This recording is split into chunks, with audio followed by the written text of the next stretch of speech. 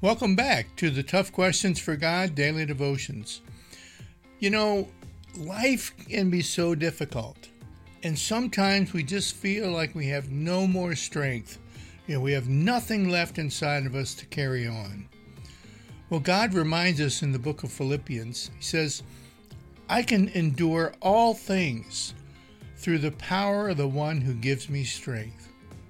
Constantly, we are being reminded in Scripture that it's in God that we need to trust. We need to believe in Him. We need to believe in His goodness and His power and strength and believe in His overall plan. And just understand that it is good. And when we trust in God, He will supply the energy and the power in all the direction, everything we need in order to accomplish that His will. Thanks, and God bless, and I'll see you tomorrow.